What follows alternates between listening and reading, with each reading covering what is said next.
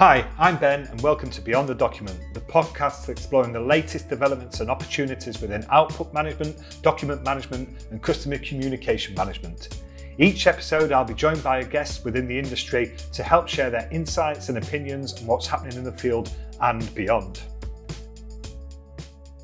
So this month we're leaving output management alone and focusing on the other challenge most organisations have, and that is input management and handling inbound documentation. So I'm delighted to welcome a man to the podcast who has vast experience of helping organisations meet this topic head on and turn those challenges into opportunities. We have Jesper Kaylet, who is the founder and CVO of both Couragens and Lasernet Distribution, joining us on the podcast. Welcome, Jesper. Thank you. And Jesper, I know you're a Dane who lives in the US, but you spend a lot of your time between both North America and Europe. Where do we find you today? Today, I'm actually in Barcelona, Spain. We have just hired a bunch more people down here, and we're ramping up, amongst other things, of course, the D365 finance and operations side, or finance supply chain management. Sorry, Microsoft. New month, new marketing term from their side, and of course, the Lasernet side as well. Brilliant, great. Well, welcome, and we're looking forward to talking about all things input management with you today. So I think that most people who listen to our podcast have knowledge and experience in output management solutions and projects. And yet input management often gets overlooked and that leaves them with more laborious manual processes in place. Across the various projects that you've been involved with over your time, what has normally triggered the need for action by the client? The need has been triggered it comes from a desire to actually optimize processes in order to reduce cost. And especially in Europe, there is much more of a focus on actually trying to automate things in order to strip down extraneous cost and overhead. In the US, we see a bit more of the old snickernet version of things, right? We just have to run faster to make more money. But in Europe, and we saw this especially during the pandemic, there's much more of a focus on, well, what are we going to do to become more profitable? Well, we have to eliminate errors, mistakes, flaws in the process. Sure. So I guess the way that you're talking there and having the longer term view means that the input from the client organizations need to be quite varied and high level. So you need to have the buy-in from senior decision makers, but also they need the input from the people at the coalface of the process. Absolutely. And I could mention so many different examples, right? I mean, from logistics industries that have literally tons of documents floating through their systems every year. For example, if you ship something from Munich to San Francisco, there's more than 100 vendors and suppliers involved in that process. If you can imagine the paperwork that's involved there, if you can automate that with input management and OCR recognition, you can vastly reduce the overhead cost in an industry that is slimming down to probably 3% profit margins in some cases. Sure, yeah. And I guess that's a senior management eye-opener right there. Isn't it? Yeah, that's one that gets thrown up on the whiteboard immediately. Yeah, exactly. I mean, that's the one thing that I think we the people in software often overlook, that we're great at designing brilliant solutions, but ultimately, if those cold hard numbers don't stack up, a project doesn't get the go ahead. And from your experience within input management projects, that's what you're talking about here. I guess it's the looking at the cost of errors and the time spent versus the reward that they get for adopting this software. Exactly. And in the sales process, and I know that we really don't want to get too far down the rabbit hole on the sales cycles and all that stuff, but if you're trying to sell somebody on a technical level, you get to the technical decision makers, and they may have a budget that they can approve within 5,000-6,000 euros or whatever, or pounds, dollars, whatever the number is, right? But roughly that range. If you really want to get the large projects and the really big gains and savings out of a project, you need to talk business terms. And the only way you can talk to somebody in the C-level is by forgetting all about technical issues and start talking about how can we better your company in the future. Yeah. I get that. You know, if we can understand that reason ourselves, then it's one that you can communicate to other people. And you touched upon the logistics industry, which is obviously one that generates high volume of documents. I guess the more high volume we go, the stronger the argument. Absolutely. I mean, there's a certain threshold, right? If you receive, let's say you receive 10 purchase orders into your sales department every month. If you are low volume, high value, like let's say that you sell industrial size freezers and you only, that's like 1 million a piece and you only sell a few of those a month. Input management is probably not going to be where you're going to be most effective in getting the processes automated. But if you are a company like, for example, let's mention somebody that everybody, at least in the US, knows, CERN Plumbing Products, and in the UK and in Europe in general, CERN may not mean a whole lot to people, but they are the infamous owners of the Jacuzzi brand family of spas and hot tubs, right? But they also are the ones that do all the automatic flushing of toilets in airports and supermarkets and restaurants and whatever you get into. They sell literally millions of units each month. And if you can imagine the vast amount of purchase orders coming in there, right? And some of those are from plumbers and contractors that don't necessarily have their business set up for EDI purposes. And in the old days, they were basically tossing a purchase orders into a fax and they would have CERN on speed dial. And nowadays, they basically take a PDF document and email to the purchasing department that then laboriously re-enters this into the Dynamics 365 system in that case.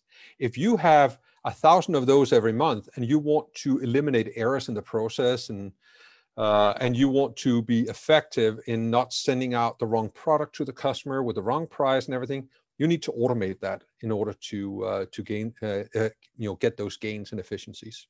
Yeah, completely. I get it. I think in Europe, most of us know the Kohler family due to the recent Ryder Cup, and they're from a plumbing dynasty as well, the people who own the Whistling Straight golf course. But that's a bit of education for us there on the US plumbing market. Yeah. And I think what you were saying as well leads us on to looking at how input management solutions have developed over recent years and now adopting more of a dictionary term being applied to the document-wide search rather than the old school approach of XY coordinates being used for templates and maybe one content type or organization needing a template each. So again, when we're looking at elimination of risk and efficiency being delivered, I guess that's driven the solution on even further. Oh, absolutely. I mean, in the old days, and quite frankly, the old days was probably just a few years ago, right? I mean, things move so fast right now that it's crazy. It would be a matter of training an OCR engine to properly recognize the documents that would come through in the same way every time. As some know, the products from AppI, for example, that also used to be used in the foam pipe lasernet product, that was a traditional OCR recognition engine, and you would have to train it and tell it, yeah, no, this is actually the number 2, rather than the letter set, for example, and you would train it to recognize the documents properly that way.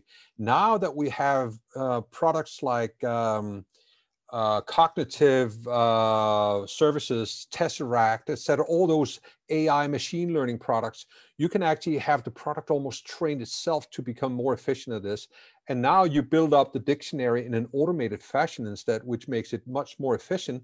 And you don't have to have a ton of people sitting there and correcting it every time. It's wonderful, actually, that way. Yeah, and I think when we look at that with organizations who have multitudes of different suppliers, for example, it's such a more efficient way of working than the old-fashioned. And I agree with you. By old-fashioned, we mean like only 5 or 10 years ago. But that's software, yeah? That's the industry that we're in. Oh yeah, I mean it's I come from the world of green screens and Unix and all that stuff, and well, luckily this is a podcast so people can't see my gray hair, but been there, done that. Yeah, that technologies do age us, don't they? Yes.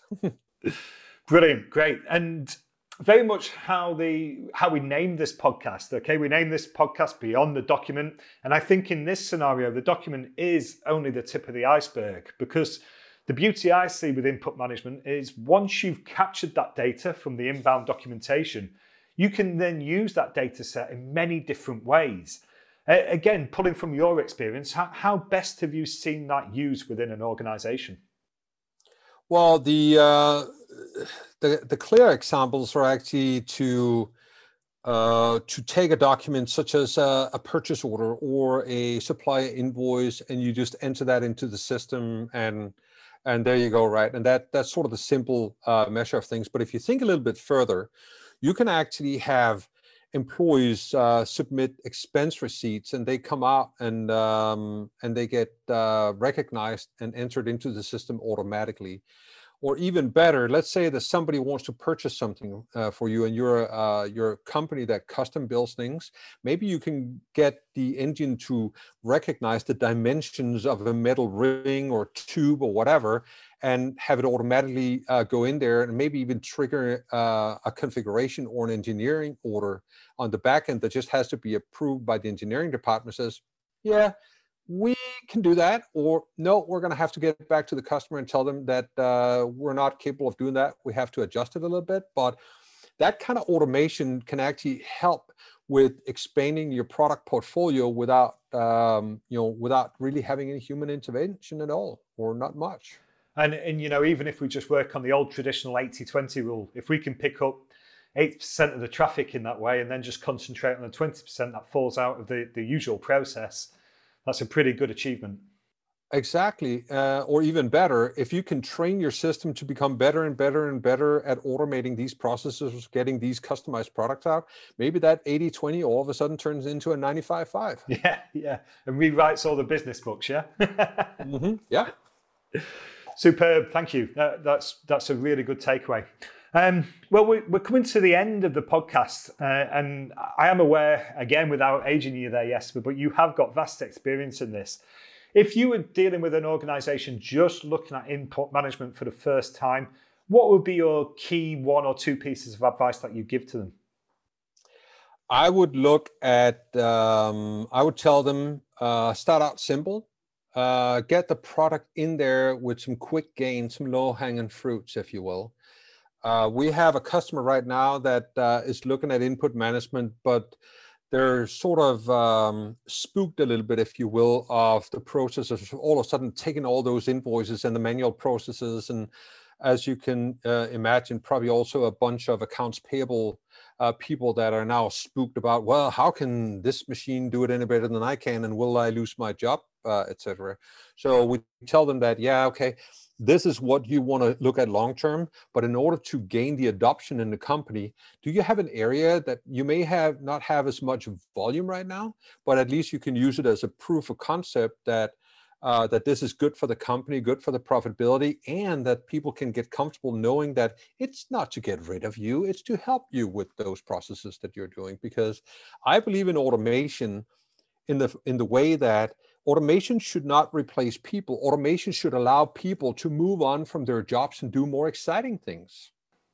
Yeah, I think you've got a really valid point, and it also goes back to one of the points you made right at the start of the conversation, where we were talking about the communication within the client organization as well, where we're making sure that they understand why we're doing this, and we've got top level buy-in. So you're quite right. We're not the technology is not there to replace the people. It's there to allow them to add more value to what they're doing.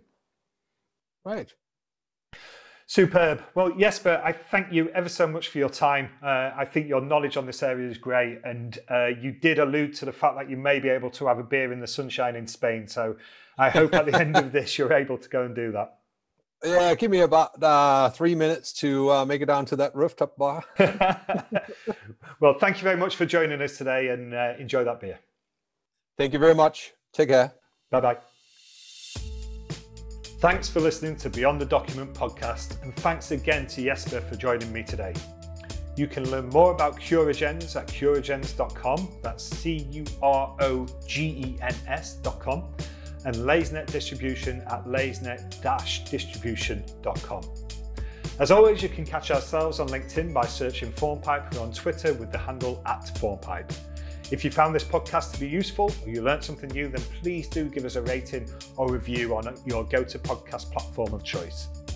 I'm Ben Saxton. Catch you next time on Beyond the Document.